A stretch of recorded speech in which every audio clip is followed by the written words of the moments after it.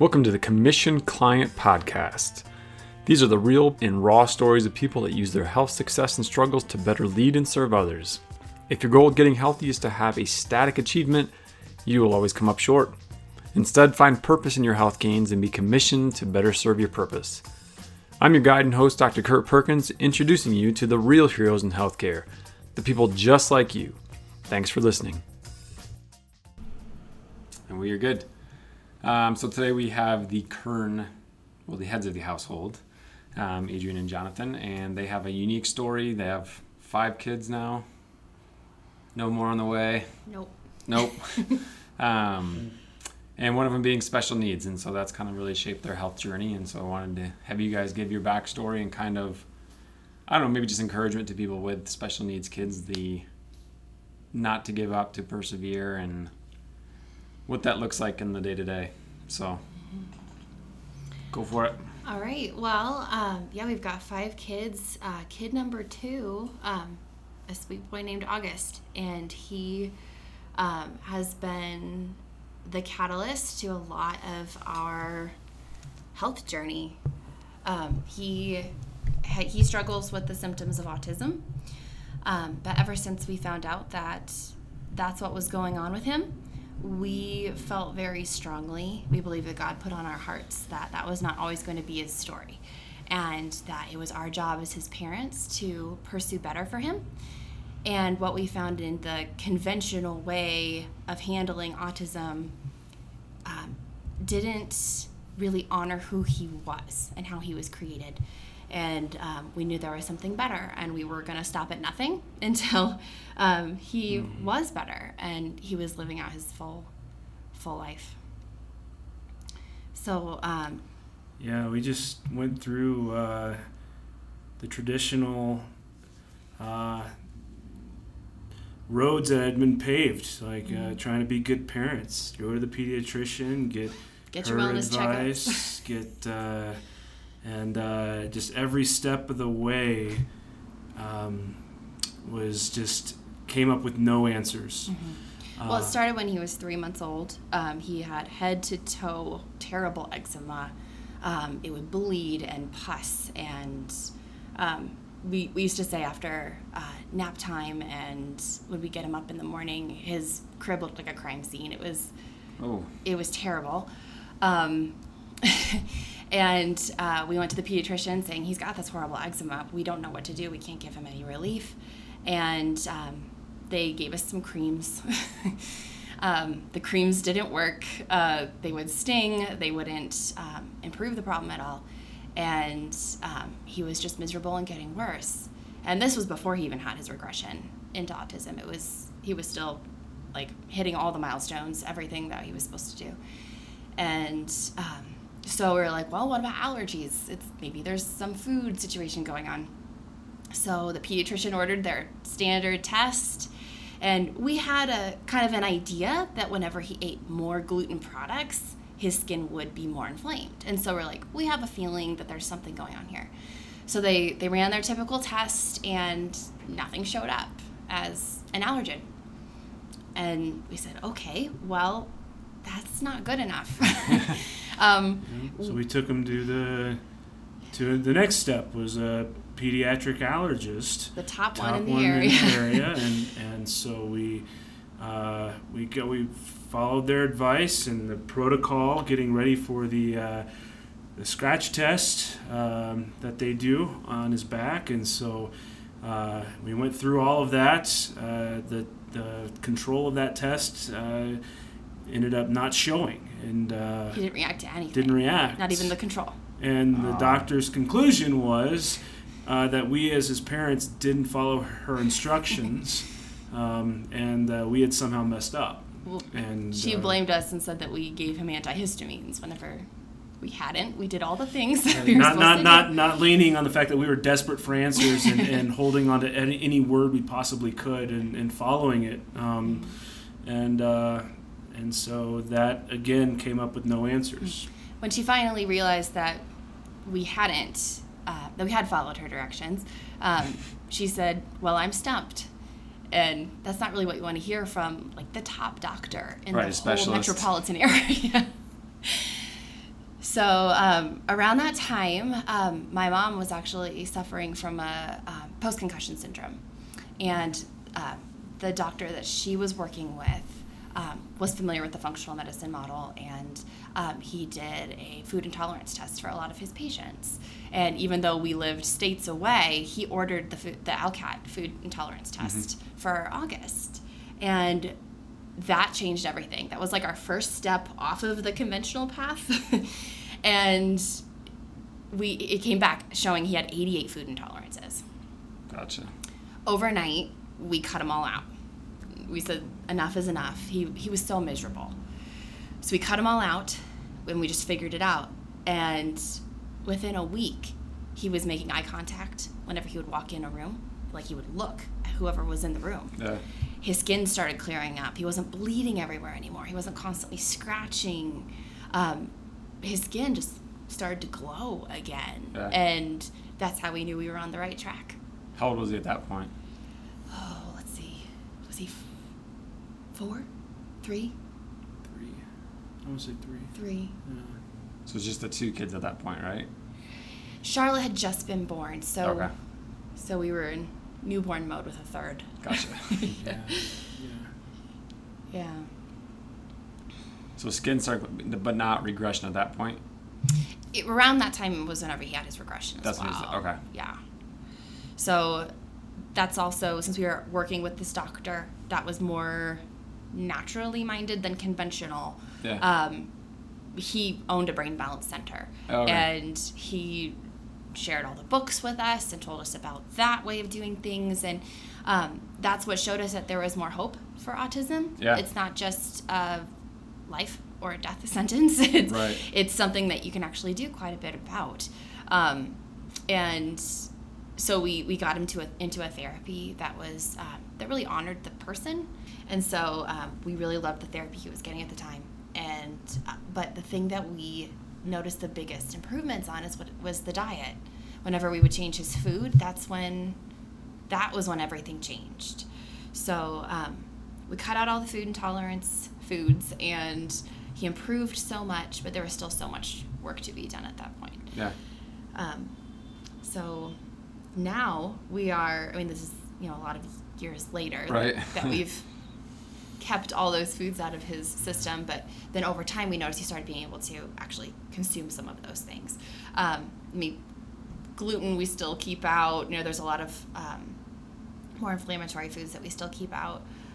But now we're doing the GAPS diet with August and with all of our children, actually. Yeah. And we've noticed it's the best his skin has ever looked. He absolutely glows now. And it's also the healthiest all of our other kids have ever been. Yeah. So did any specialists along the way ever say, like, diet could be related to his expression of health, or...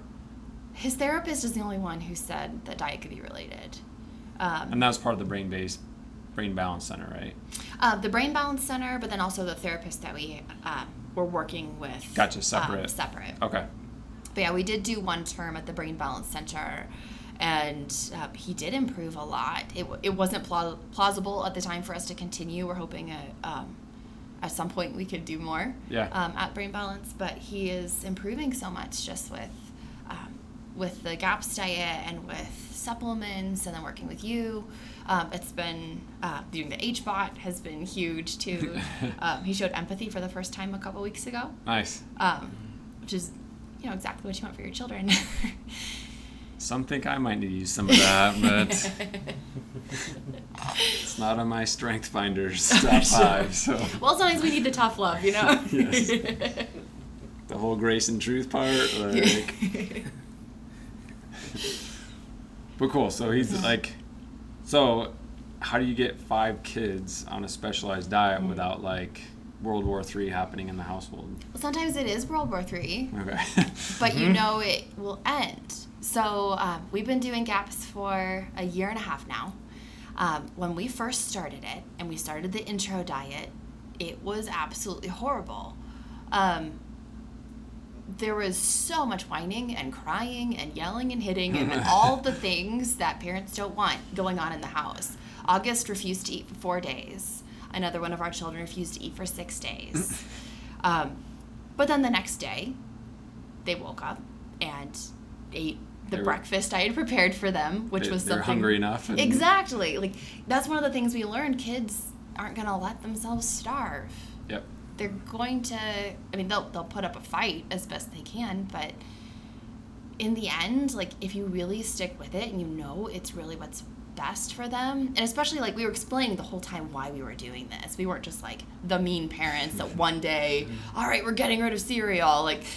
And eating it with them. Yeah, we were eating it too. And when we all finally transitioned over, it's the healthiest we've ever been.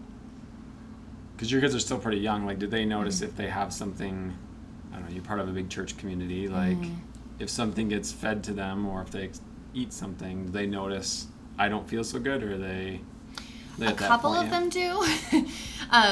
Some of the younger ones don't. Some do, but don't care. Oh, okay.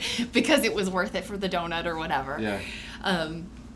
But that's the piece we're working on still. It's just a constant teaching process.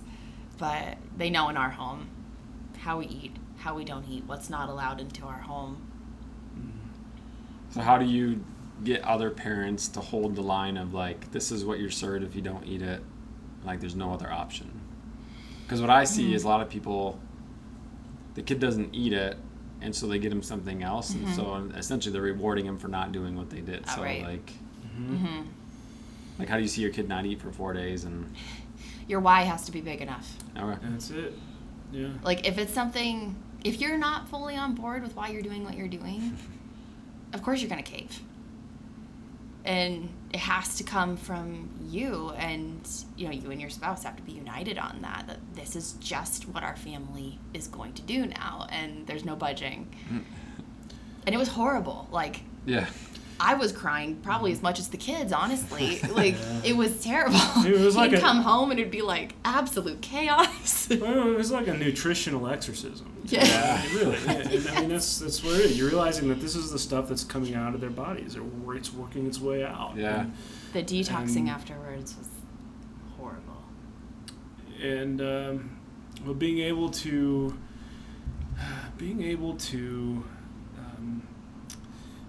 trust the process was basically what it came down to. Was the why being big enough, and being able to trust the process, looking at people who have gone down the road before us, and knowing that there was light at the end of the tunnel. Really, absolutely. And so we were very thankful when that finally came, the relief that came from that. And our kids were eating again. And well, one of the big lessons that we have in our family that we're always telling our kids is that if something is good for one of the people in the family, it's going to be good for all of us. We're going to do it all together. We're not going to just, make one kid that needs something different to just do his different thing all by himself. Like, we're all going to come together and do it together. My dad used to always say, all of us makes sure none of us fall in this family. And that's what we live by too. We do it all together. Yeah. So there was really no way to do it but all doing it together. Cool. Now, you said something about you saw other people do it. Like, do you have mentors or friends or someone else in the same situation that are down the road more, that you're like, oh, okay, like they've gotten through this season or this? Not at that time.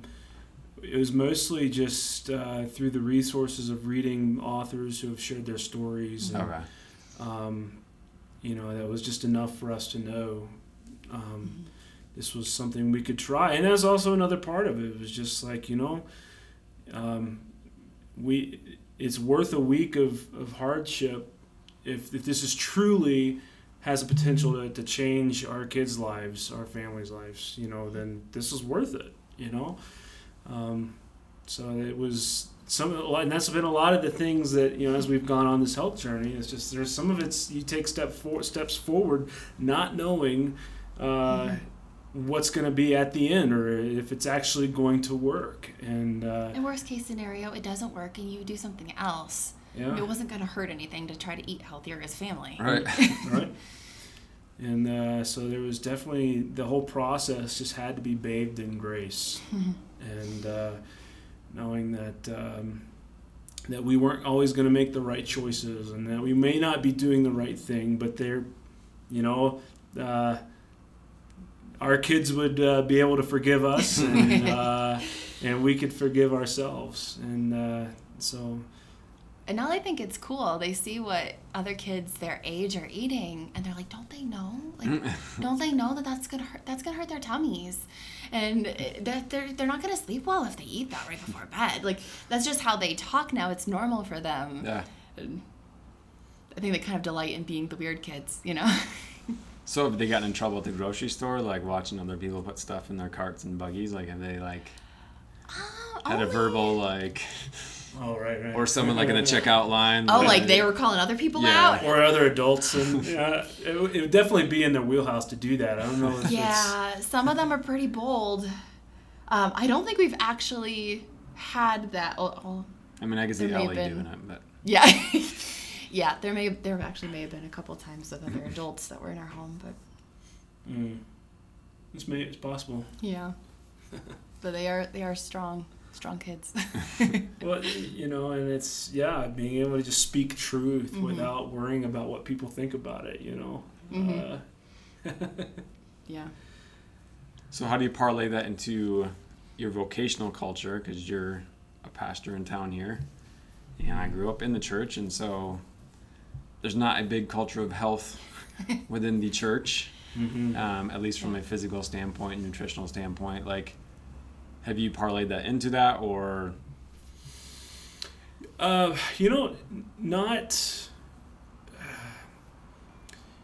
How do I say this? Not in a big way.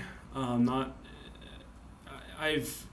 know that our family's journey is something that people in the church have seen, they've witnessed, they've observed the positive changes, and so.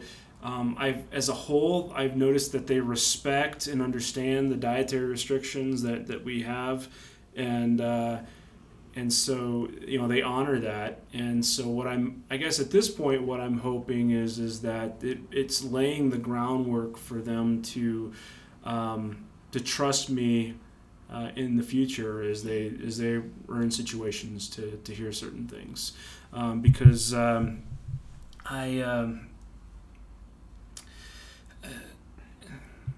I know it's a big shift, and it's a kind of shift that doesn't just happen. For most people, it's not just an intellectual, maybe I need to do this differently. It comes out of crisis. It comes out of living through something where your worldview, your framework collapses, and you don't know what else to try. And so we talk about having this experience and this journey as a way of being able to be a source of comfort and hope for people when they're in that situation. And that it's not until people are ready to hear it that you can really share that with them. Oh, yeah.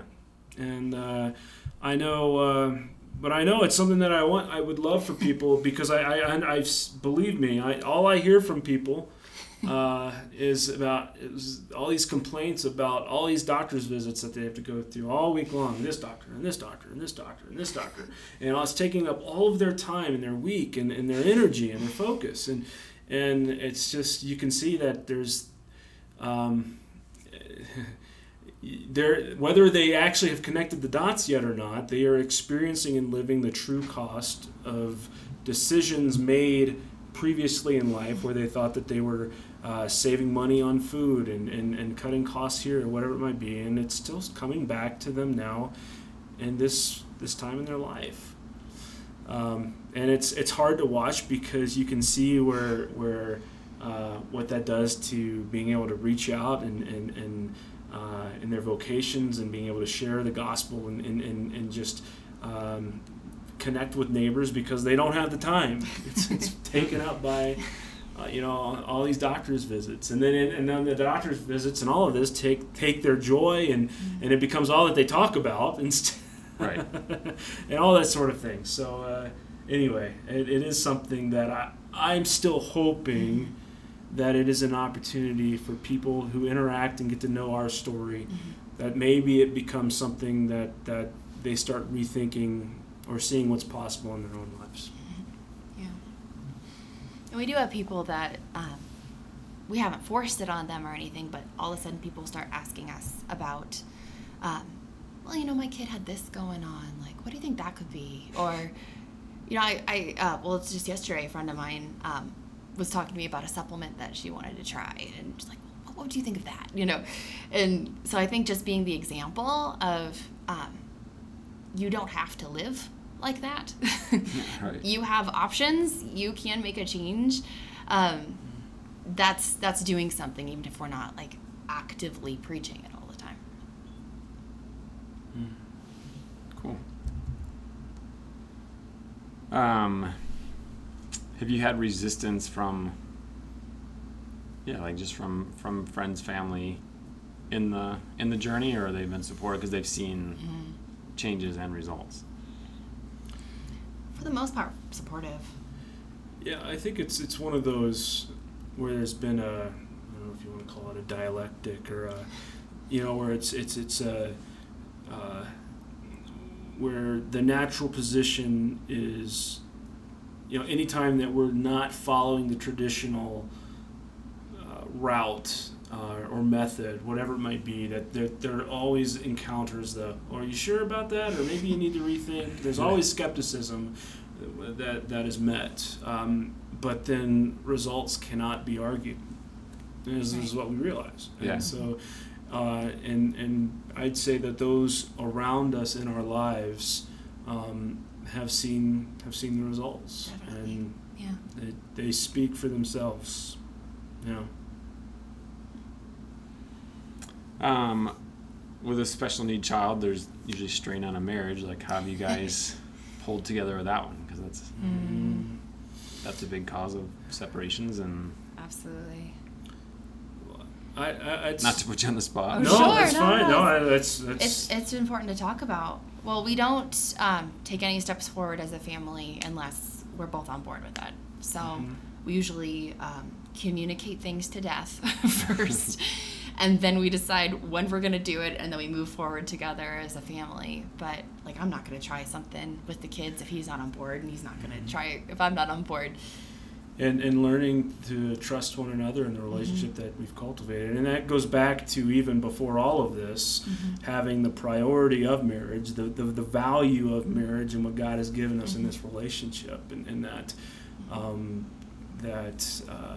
if we don't put our marriage first and invest in our marriage, that we're not going to be in a position to encounter anything that we whether it's a child that's struggling with like our son's situation or whatever it is that we might encounter, that we've got to put our marriage first, no matter what.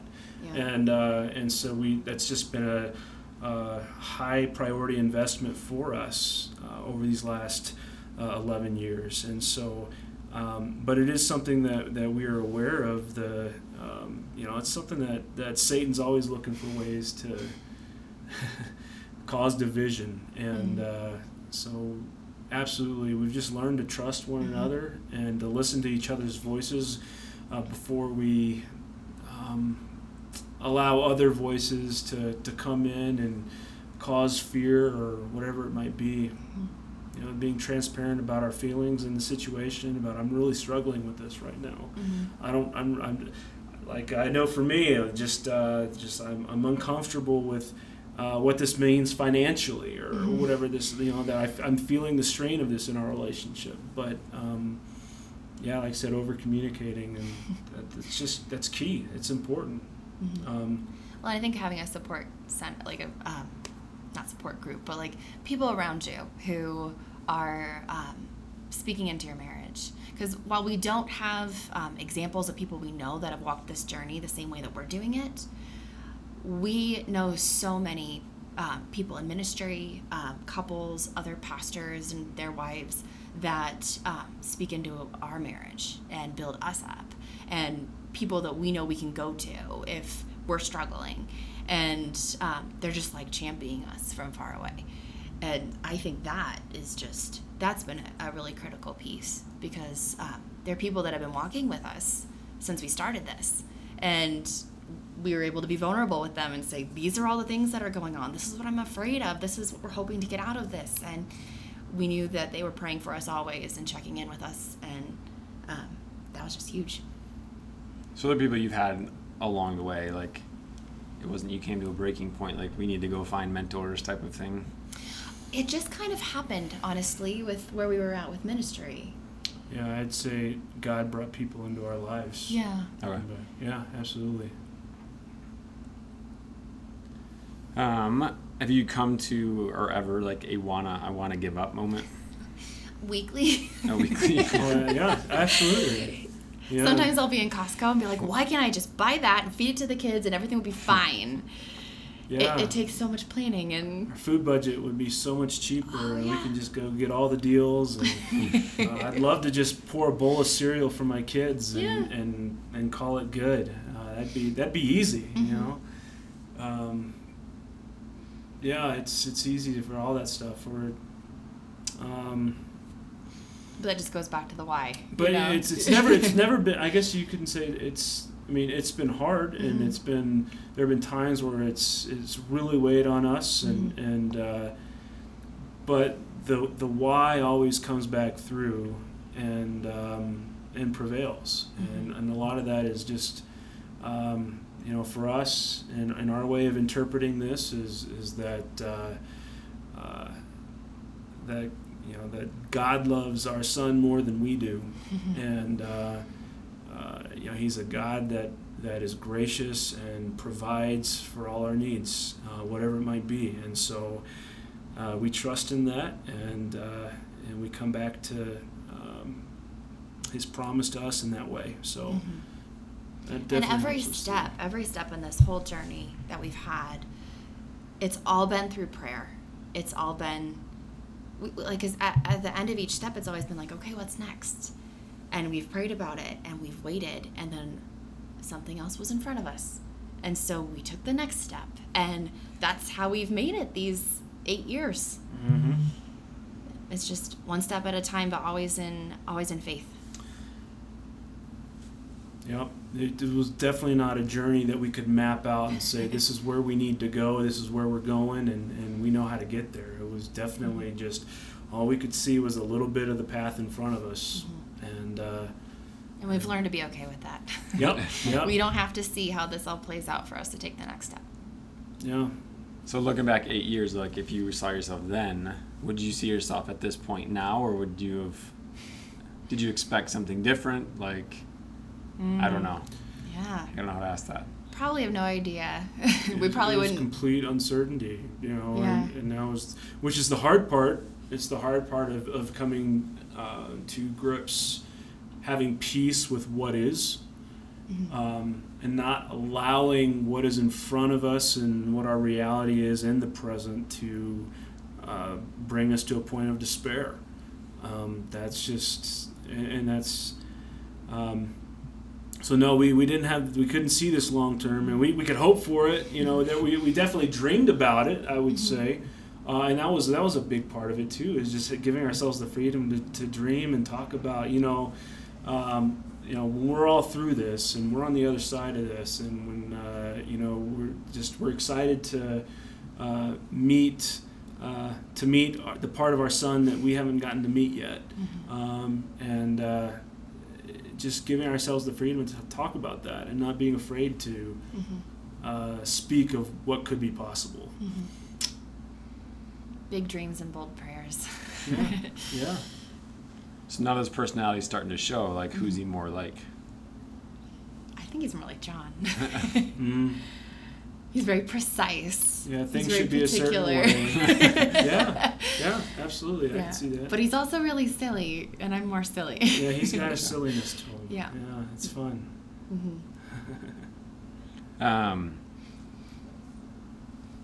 You got him doing HBOT stuff now, and I've had other parents with special needs just concerned, like, getting in the HBOT, like being enclosed. Like, how did he handle that the first time? And because you go in with them, like, we don't put a child in by themselves. Like, right. Mom or Dad goes in with them.